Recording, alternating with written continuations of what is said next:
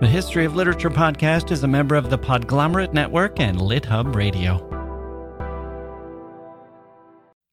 Hello, on July 20th, 1916, poet Ezra Pound wrote to a friend, quote, "I am mailing you Mackail's Latin literature. It is in many ways untrustworthy and vicious.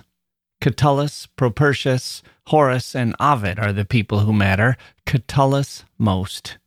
Virgil is a second-rater, a Tennysonianized version of Homer. Catullus has the intensity." End quote. He was a 2,000-year-old poet, as striking to the 20th century mind as he had been to his own era. For 1,000 years he was lost, barely referenced, his poems unknown, until their rediscovery reignited his reputation. Today, he's considered a lyricist worthy of being mentioned along with Burns and Shelley. We know almost nothing about him for sure. One of our stray facts is that he was born north of Rome in Verona, the city of Romeo, of course, and like Romeo, we know that Catullus was in love. The difference is that Catullus was not just a good lover, he was a good hater, too. One of the late Roman Republic's greatest figures, Catullus, today on the History of Literature.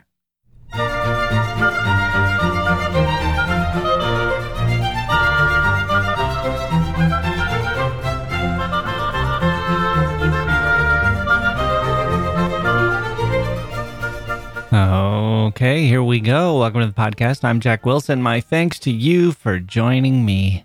Today, we are getting a lot of notes about our Rupert Holmes episode. Thank you for the feedback and my speculation about the Pina Colada song. As the rare pop song whose story can make you cry, well, we have an update on that. I should have mentioned Cats in the Cradle, which made another one of my friends sob back in college. Poor college students. It can be a rough time as people take one last look back before they launch forward into the world. Isn't that how it feels? College students, like you're in a plane and you're about to parachute out into your new future, and you take one last look at the people around you up there in the plane, the ones who came along, your parents, your high school friends, everyone who has been with you on this journey so far. And for some people, they look around and think, oh, my dear old dad, what was it about us that made us fight so much? Or maybe, I'm really going to miss you, Mom, and I'm sorry for what I did. Cats in the Cradle gets to people, maybe in college, maybe later, when they become parents themselves, or when their marriage gets a little stale, as in the Pina Colada song. Okay, we are in that realm now of lyrics that get right to you. Got to Ezra Pound, that intensity. Got to Robert Frost, too, who said these words have hardness. Catullus was his favorite ancient poet. One difference between our singer-songwriters today, people like Rupert Holmes and Harry Chapin, and those others, all those others too, I suppose there are blues lyrics and country songs that are just as sad or even sadder. Strange Fruit. My goodness. The difference we have is that we don't have music, just words, which I'm bringing up because the great forerunner of Catullus was Sappho, the Greek poet from the island of Lesbos, who, of course, did have music with her words, as we heard during our Sappho episode, all the way back in episode 4, I think. Those words, though, have been lost, or the music have been, let me start over. The music has been lost to us today. When Catullus renamed his love, for reasons we will get into, he gave her the pseudonym Lesbia. Probably not a reference to what we now call lesbianism, although maybe that was there too. He knew Sappho's works well. I think it was more of a tribute. I'll give you a pseudonym from one of my favorite writers, one of my favorite poets. In fact, the great woman poet that I know of. This is Catullus talking. I think of you and her in the same category, Claudia. Sappho was writing about 500 years before Catullus. Rome in Sappho's time was still a kingdom, about to become a republic, which it remained for about 500 years. Catullus was there at the end of this period. We don't know if he actually saw the end of it. Tradition is that he didn't. We really don't know much about Catullus's life. His one biographer, Suetonius, I guess there were a few biographers, but Suetonius was writing, the main one, was writing from 100 years distance. What we know about Catullus mostly comes from his poetry. He writes about his brother dying, which we only know from his poems about it, and he refers to some historical events that kind of pin the dates down for us, that those let us know that he was alive from 55 to 54 BC, at least. Generally, his dates are given as having been born in 84 BC and living to 54 BC, dying when he was 30. But Suetonius said other accounts claimed that he lived to be 71 years old, and it's possible that Catullus just stopped writing poetry at the age of 30 or fell out of the public eye. Maybe he was writing for himself only then. We just don't know. I've heard some speculation that people like to think of their poets as dying young, and that has contributed to the feeling that he was probably 30 when he died, or at least that people like to think of their poets as writing poetry up until their death. And so not living for 41 years beyond that, that's something people don't want to think of. Easier to think that he died when he put down his pen. Suetonius had access to information and stories much closer than we are going to get, and he didn't know for sure, so we will have to go with our speculation, as we do with much else in Catullus's life. Well, what else do we know for sure? He was born in Verona. His father was successful from what is called the equestrian class, which probably to your ear sounds like it has something to do with horses, and in fact, it does. Originally, this was the Roman cavalry, meaning those who had enough means to have a horse during wartime, and this class became merchants and landowners and so on, and they fit in to Roman society just one notch below the senatorial class. His father hosted famous people from well-connected families, including one Julius Caesar, who at the time of Catullus's writing was waging successful campaigns abroad and had not yet taken over Rome as emperor. Hadn't crossed the Tiber yet, but he was on the way. Catullus hates Caesar. He writes some savage poems about him, as well as other major figures, and it's sometimes thought to show that Catullus was either resentful of Caesar's crossing the Tiber and ending the Republic, but that's anachronistic. That's a mistake. This was before that. It couldn't have happened that way, but it's possible that Catullus saw the sort of conditions that ended up producing Caesar, and saw how Caesar himself was going to play into that. Maybe that was predictable. Here's a very ambitious guy with no scruples. I've met him, and I see what he's capable of. He thinks he's bigger than the great Roman Republic himself. Seems dangerous. Maybe that was somewhere in Catullus's mind. Or maybe he just didn't like the guy. Thought he was vain, thought he was full of himself, thought he was being given too much credit. Maybe he was jealous and resentful. Who knows? Catullus was friends or acquaintances with other dignitaries too. He knew Cicero and Pompey. He writes poems about them. He knew fellow poets and so on. But what we really know him for are, well, first of all, there's one lesser relationship in his surviving poems with a young man named Juventus, a same-sex relationship. But the major relationship in the poetry is with Lesbia, who in the poems is older, married, from a more prestigious family, and who loves Catullus back. They seem to have had an affair, and that seems to have been broken off. He calls her Lesbia to disguise her true identity, but scholars have pieced together that her real name was Clodia. I think Ovid might have given us that clue. And the name Clodia narrows things down to a handful of possibilities, all of them intriguing, including three sisters who were all called Clodia and who were all scandalous. But the one through textual clues that most scholars have settled on as being the most likely of the Clodias was the sister called Clodia Metellus, sometimes Clodia Metelli. She was known as a dangerous beauty who had in fact orchestrated the poisoning of her own husband, according to the scandal mongers of the day. Medea of the Palatine, Cicero called her. She had another nickname too, quadrantaria, or quarter, which was the price of a visit to the public baths. You can use your imagination to fill in why people called her that. She may have been viewed as a prostitute by her critics, but she wasn't, or slurred as one, but she wasn't an ordinary streetwalker. She was well educated in Greek and philosophy. She wrote poetry herself, and she was part of an ancient patrician family, one of the most distinguished in Rome. In fact, her marriage to her first cousin was not a happy one. She had affairs with several other men, including married men and including slaves. Then her husband died, and she was alleged to have poisoned him. One more point about Clodia. Cicero attacked her in a trial. Now, hopefully this won't get too confusing. After her husband died, she was alleged to have poisoned him.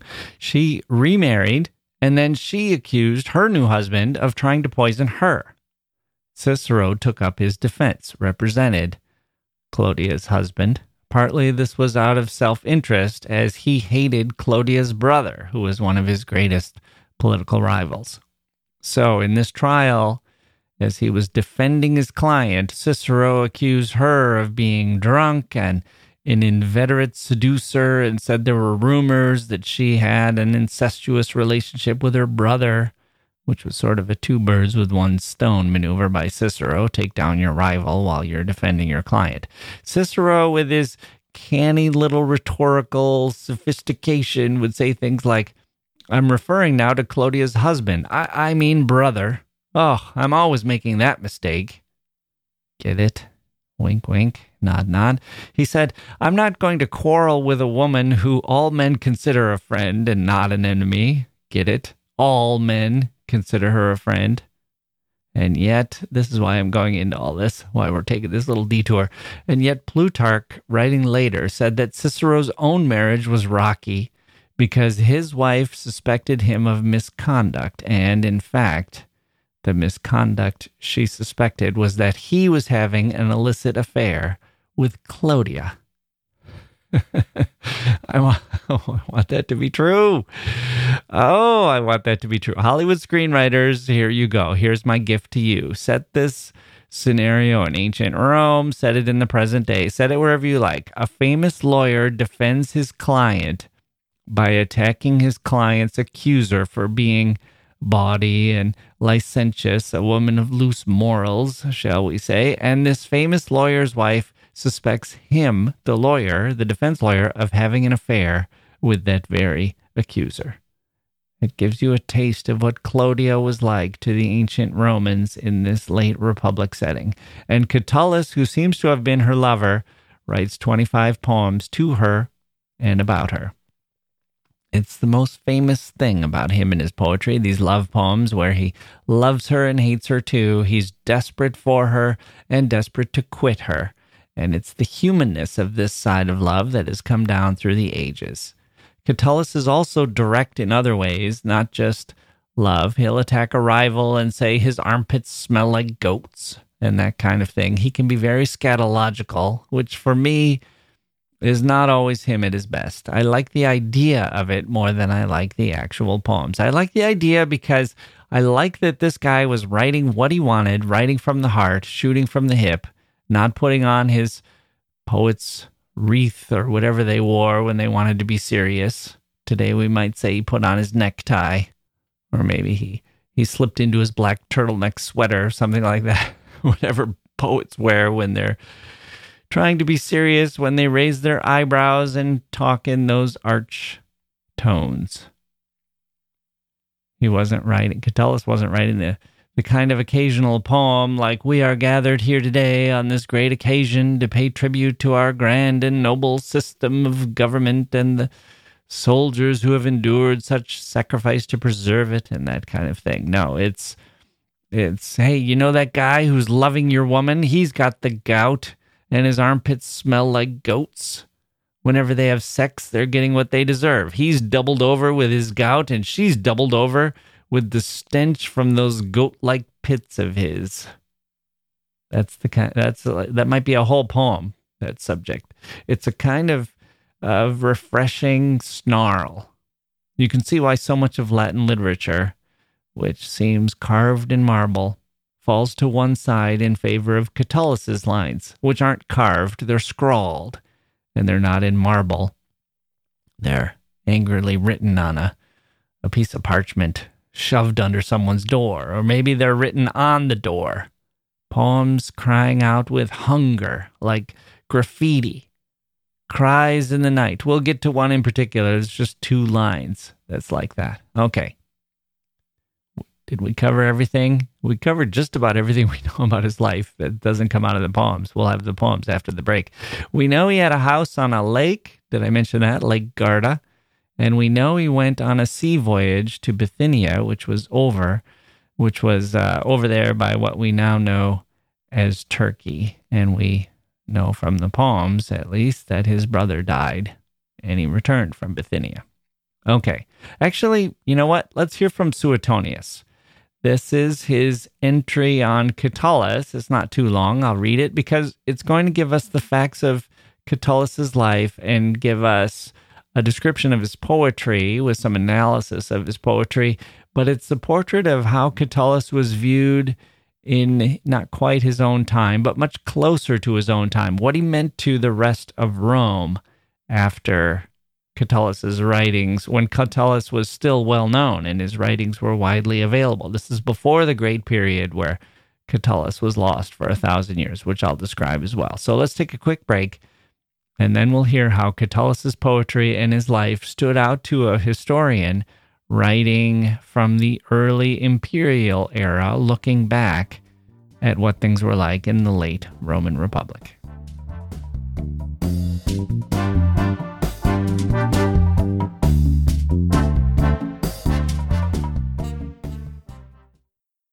Hey grown-ups, the Cat in the Hat Cast is a new podcast from Wondery, perfect for the whole family. Join the Cat in the Hat and your favorite Dr. Seuss characters as they get whisked away on a new adventure every week. Fish dreams of creating his very own polite and quiet podcast. That is, until he gets a surprise visit to his Fishbowl podcast studio from the Cat in the Hat himself. And it becomes very clear that the cat has other plans for the podcast, and those plans are the opposite of quiet. The cat may be disruptive, but it turns out he's also a great help to get fish out of all kinds of predicaments. Bursting with music, silliness, and rhymes, the Cat in the Hat Cast encourages us all to find fun that is funny in every episode. Sing along to new favorite songs, try your luck at Titanic tongue twisters, have some fun with wondrous wordplay, and most importantly, bring your family along for all of the adventures in the Cat in the Hat Cast. Follow the Cat in the Hat Cast on the Wondery app or wherever you get your podcasts. You can listen to the Cat in the Hat Cast ad-free right now by joining Wondery Plus in the Wondery app or Wondery Kids Plus in Apple Podcasts.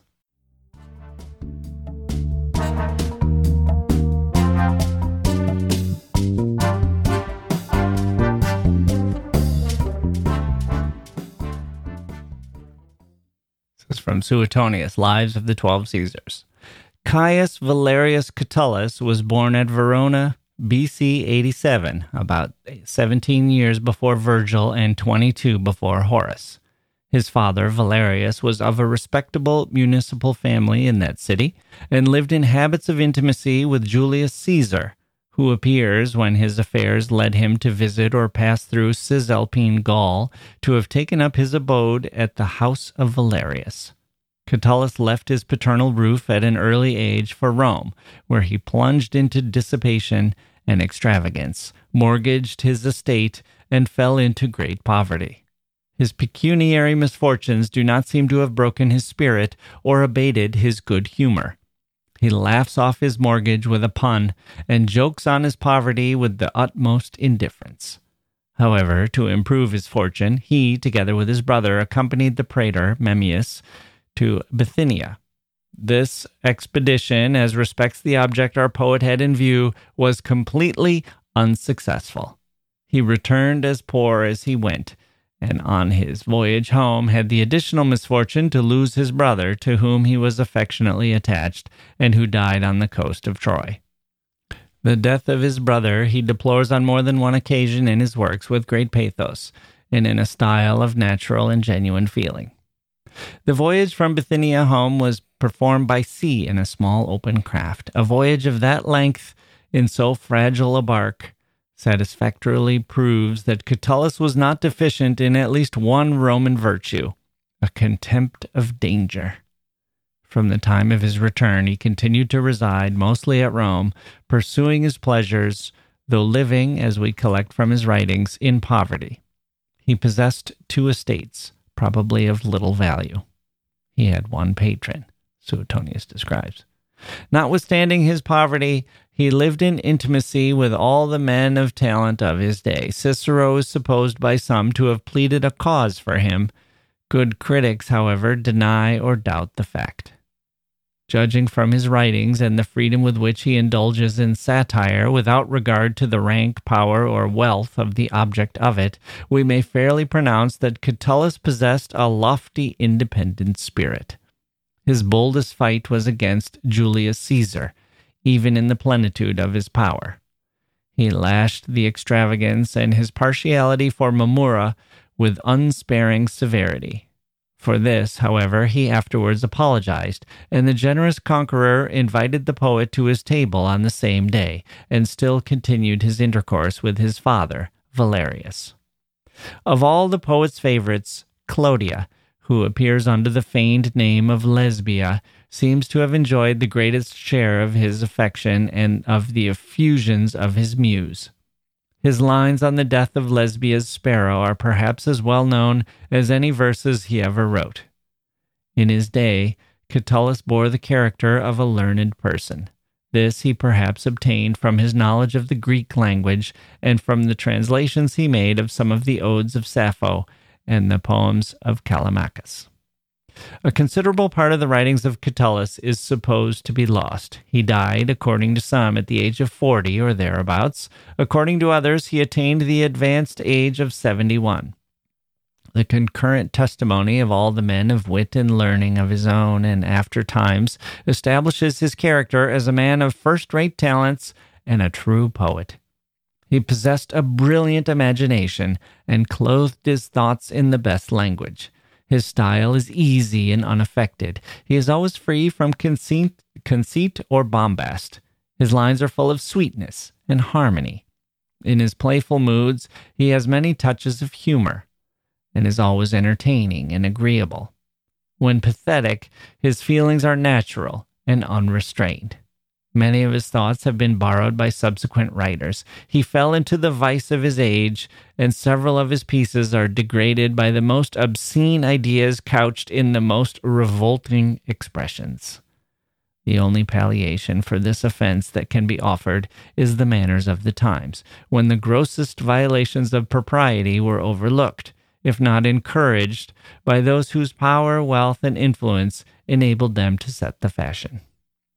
Catullus was the first who naturalized many of the more beautiful species of Greek verse, and Horace can only claim the merit of having extended the number.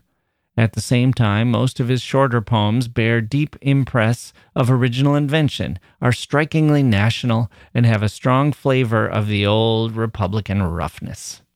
Even when he employs foreign materials, he works them up in such a manner as to give them a Roman air and character, and thus approaches much more nearly to Lucretius and the ancients than to the highly polished and artificial school of Virgil and the Augustans.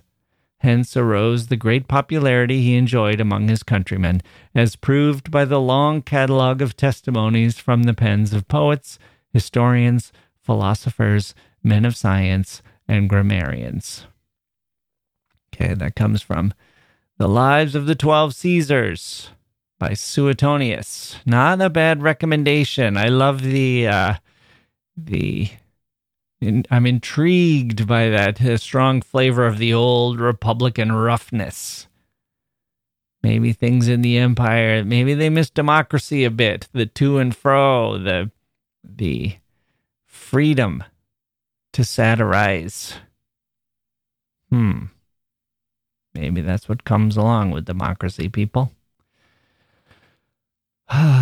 little extra freedom, and you can see it reflected in the poetry.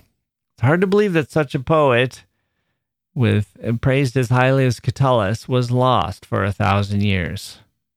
Isn't it?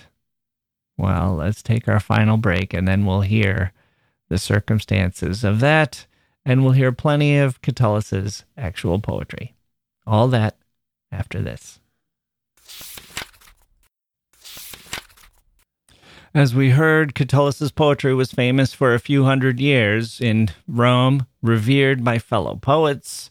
It was viewed as both the forerunner to the later poets like Virgil and Martial, but also in some ways superior, more natural, more erotic and earthly, more genuine.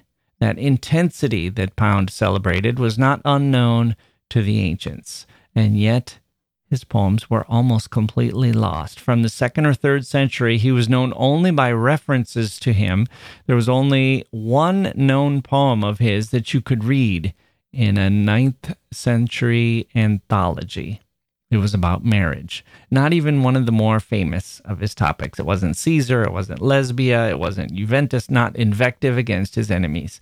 And then, after this gap from 300 to 1305, I think it was, early in the 1300s, a stray manuscript was found in Verona, the city of his birth.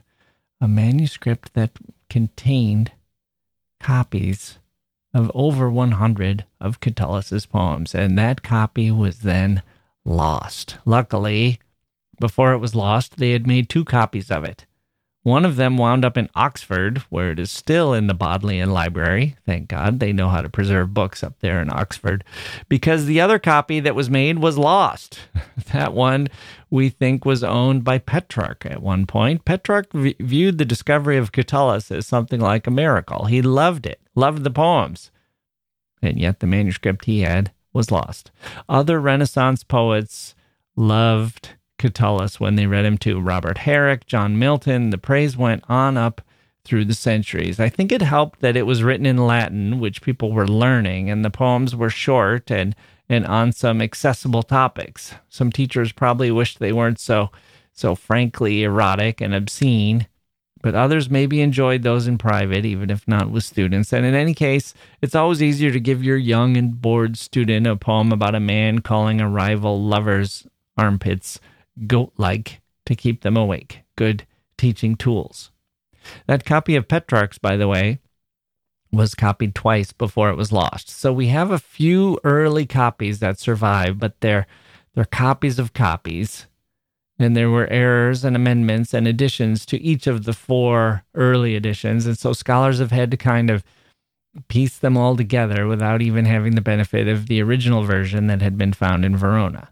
So we think we know what that manuscript was, but we don't know much about that manuscript. Anyway, we don't know whether Catullus had any hand in the ordering of the poems, or if not him, then who it was who put them together in this order. There are 113 or so poems, which are arranged into roughly 3 sections. Opinions differ about exactly which poems belong in the middle section. So you'll sometimes see different descriptions of how long the middle section is and how long the sections are on either side of the middle section. The first 60 are lyrics. Many of the Lesbia poems are here. Then there are some longer works in the middle. This is the part in dispute, but in any case, there are fewer than 10 of these. And these poems are often about marriage.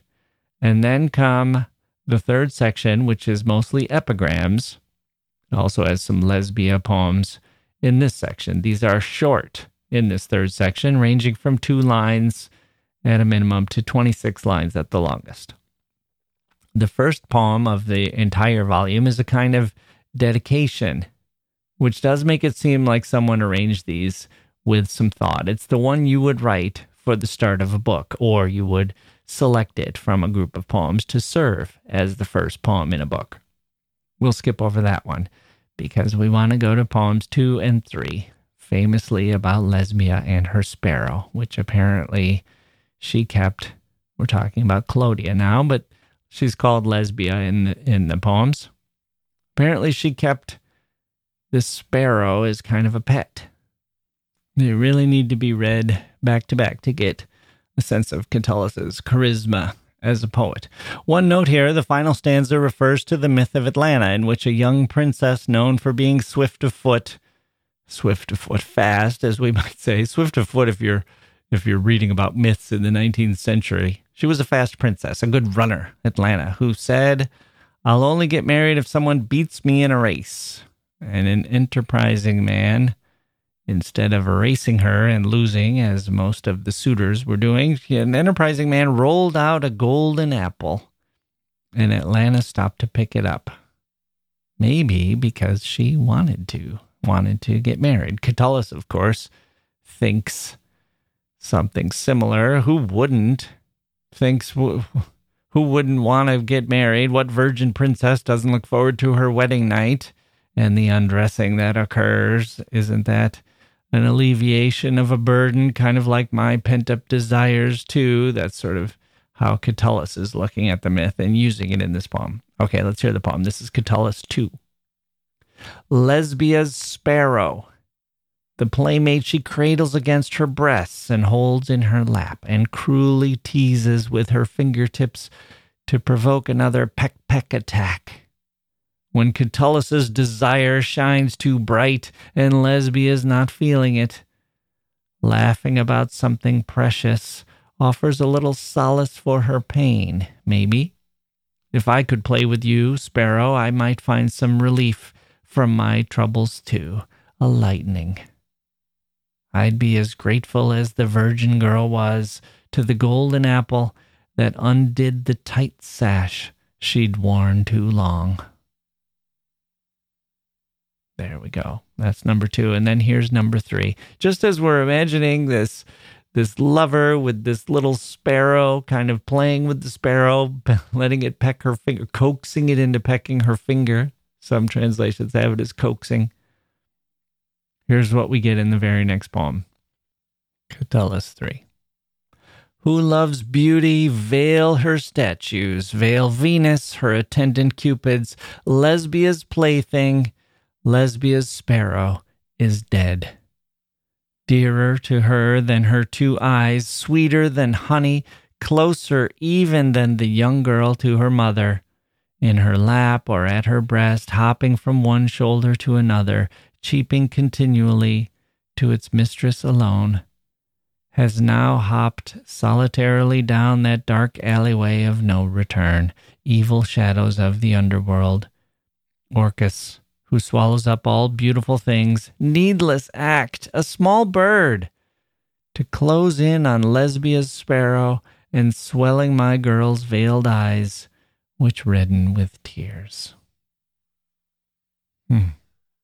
There we go. The sparrow dies, and Catullus is suddenly sweetness personified. His heart's breaking for his Lesbia. He's very tender in this one. That will not always be the case, as we'll hear. Here's number 5, which is a good carpe diem or seize the day poem. Catullus 5. Lesbia, let us live and let us love, and laugh at the gray old men who are scandalized by us. Suns will go down and come up again, on and on forever, but not us.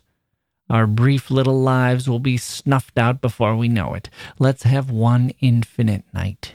Kiss me 1,000 times, then 100, then 1,000 more, then a second 100, 1,000 after that, and then another 100, and then, when we've piled up the hundreds and thousands, we'll keep going. Everything up in the air now. So many, we lose track.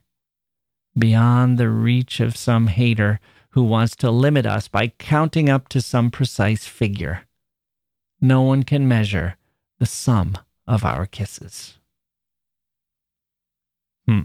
Nice little twist there. It seems a little kindergartenish in the middle. That's been a common criticism. 1,000, then 100, then 1,000, then another 100. And to keep going with that, we get it, poet. A lot of kisses. It's like saying, I love you so much, I'll bring you a dozen roses, and then another dozen, and then 50 roses, and then 12 more, and then 6 more, and then 100, and then 10. It sounds like someone with brain damage or something. Okay, we get it. You're in love. You're overflowing with it. You can't contain yourself. Why don't you just tell us how many kisses at the beginning? Add them all up. We don't need 100 and 1,000 and then 100, but that's the point. That's the point, isn't it? It's not just that the poet's words are failing him in his overflow of love and emotion. It's that kisses can be like that, countable until they're not. Countable until they are not. What's the point? When the number no longer matters, when the act of kissing turns from a countable noun into a non-countable one. It's a progression. And by the way, it's not captured by counting anyway. There's no sum, there's no amount. It's infinite and unmeasurable. It's more than just two pairs of lips pressing together X number of times. We're falling into deep passion here and entering the realm of the gods. But it's not always happy time in Catullus' world. Here's number 8, often referred to as poor Catullus. Catullus 8. Catullus, you loser, quit kidding yourself. Break off now and cut your losses. There was a time when the sun shone on you all day long, when you followed a girl here and there, loved by you as no one has ever been loved. You lusted for her too, and she lusted back. From sun up to sundown, it was as good as it gets. Now her lust is gone, dried up. So stop yourself. Stop wanting her, you jerk. Don't chase after her like some desperate dog. It's a mirage. Be firm. Be resolute, Catullus. Ta-ta, Lesbia. Catullus is done. Won't be here for you. Won't miss you. Won't come looking for you. Catullus doesn't crave it anymore. You'll miss Catullus. I can hear you whining. Who's going to show up for visits now? Who's going to caress you? Who will call you pretty? Who will you kiss? Whose lips will you bite? Stand firm, Catullus. Enough. Break. Oh, I love these poems. I love them. I love when Catullus refers to himself. Poets will sometimes translate these lines to I or me, like you'll miss me, but I like you'll miss Catullus. And I especially like it when he harangues himself. Hang on, Catullus, or knock it off, Catullus, you jerk, you loser.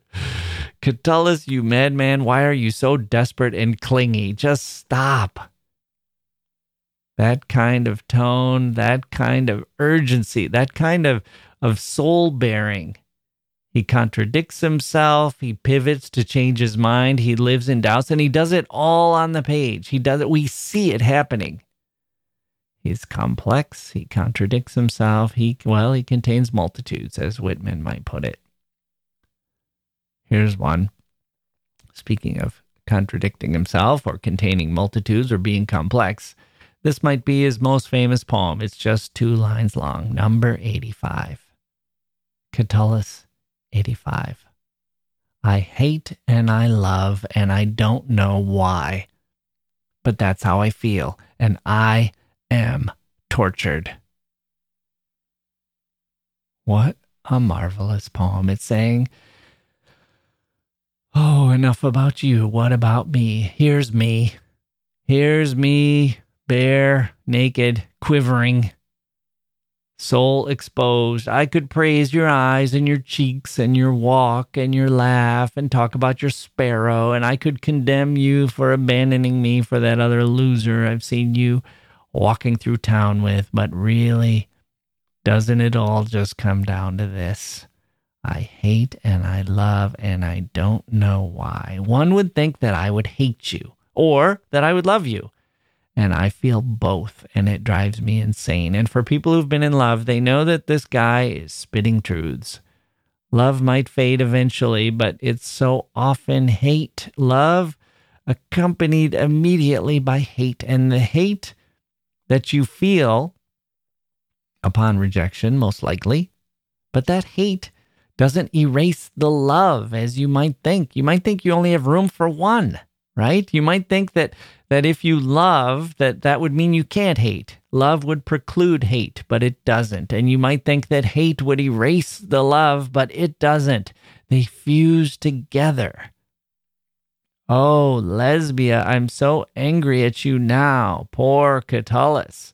And yet, if this were real life, I love the poem, but if this were real life, I'd probably be on her side. Catullus is probably a bit unhinged. We've all been Catullus, and we need to watch ourselves when we're Catullus. Catullus is the guy who buys inappropriate gifts or calls and leaves 50 messages. He's sliding towards stalker territory. And when we're lesbias, we've all been lesbias as well. I'm guessing if you've been around the love game long enough, you've been Catullus and you've been lesbia, whether you're man or woman here. We've all been lesbia, and when we are, we need to watch out for those Catulluses. Hopefully they stick to writing poetry and not turn to anything that would warrant a restraining order. But here in this safe space of poetry where the lines aren't hurting anyone, the feelings expressed by Catullus are compelling. It's the opposite of those poets who write, "How grand it is to be here today on this occasion," and come at you from a position of having figured everything out. They've got it all figured out. You want to know what love is? Here you go. You want to know what life is? Here. You want to know what patriotism is? I have a poem for you. If that's Tolstoy, the Tolstoy position, the great, omnipotent, omniscient, I should have said omniscient, not omnipotent necessarily, but Tolstoy sometimes seems both. Omniscient, definitely omniscient. Thundering down from on high, smarter than everyone, a godlike figure. Well, then this is Dostoevsky, the sulking man in the corner, more Judas than Jesus. Less grace and more guile. It doesn't feel like the poet who's primly clearing his throat and delivering his neat little verse in exchange for a pat on the head or polite applause. It's a man who's screaming and clawing and scratching, hoping not for a pat on the head. Imagine something a little more explicit there to finish what he's hoping for. It reminds me sometimes of that cranky, slightly weird neighbor next door who one night you wind up sharing a bottle of wine and he lets you know what he really thinks. One glass in and he's telling you about how the mayor's dirty and corrupt. And 2 glasses in and he tells you that his wife ran off with his best friend and his heart's been broken ever since. He thinks he might never love again. You never knew how deep he is, how mordantly funny he is, and how deep he goes. Even though one night of this is probably enough, you will look back on that night with fondness and you'll chuckle about it. Maybe you'll tell your spouse about it or your friends, because you all know what it's like to be a little miserable, and it makes you laugh when someone else is even more miserable. Misery loves company, they say, but even more than that, it loves witnessing outright despair. It's not Catullus's only mode. He's not just a figure of fun. Here he is in number 101 at his brother's funeral. Catullus 101. I've traveled across oceans, through many countries, to come here, dear brother, to give you this poor gift, to stand at your grave and deliver some futile words over quiet ash.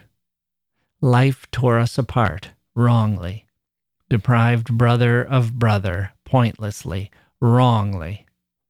Accept this, what desperate parents always offer, a funeral, a burial, and my sad gift. These words, soaked in tears, echoing into forever. Goodbye, and goodbye, my brother. Farewell. Catullus didn't survive, of course. Nobody does. His poetry almost didn't either.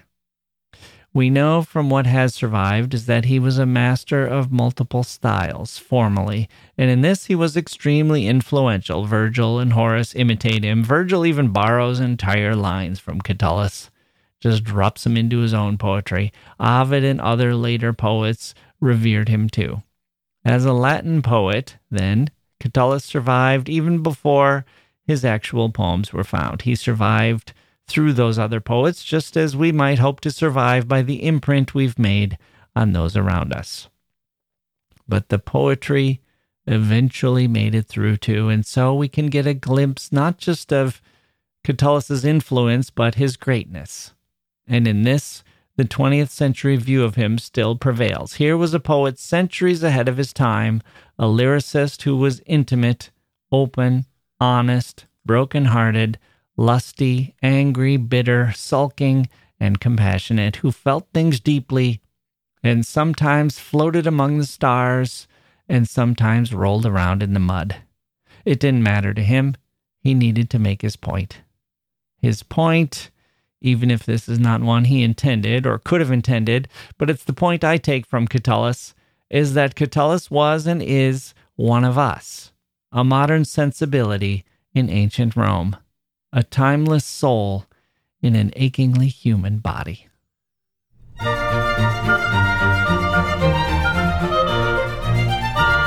Okay, that's going to do it for our episode on Catullus. Happy March, everyone. Did I say that last time? We're glad to have February in our rearview mirror.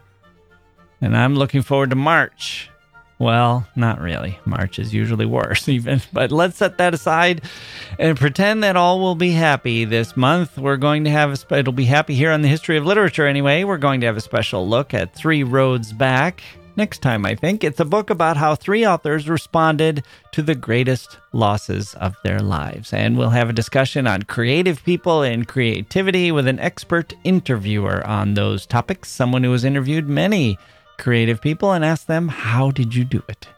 We've got our episode on the Wife of Bath with Professor Marion Turner of Oxford coming up soon. That is a fun one. And a great independent filmmaker will be here who is also a wonderful novelist, John Sayles, and Oscar Wilde. We'll have another episode with Laura Lee, who's written a new book on Oscar Wilde, and maybe a little bit of The Art of War by Sun Tzu We'll hear from a Russian poet who left the Soviet Union. And did I mention episode 500 is around the corner? Looks like that'll be a fun one. After that, we'll get to Persuasion by Jane Austen. Read that if you haven't read it in a while. We have a fun look at that in a 3-episode version. A 3-part episode, I should say. And Henry James coming up as well. Lots of great literature from all over the world. I hope you subscribe and come back and join us. I'm Jack Wilson. Thank you for listening, and we'll see you next time.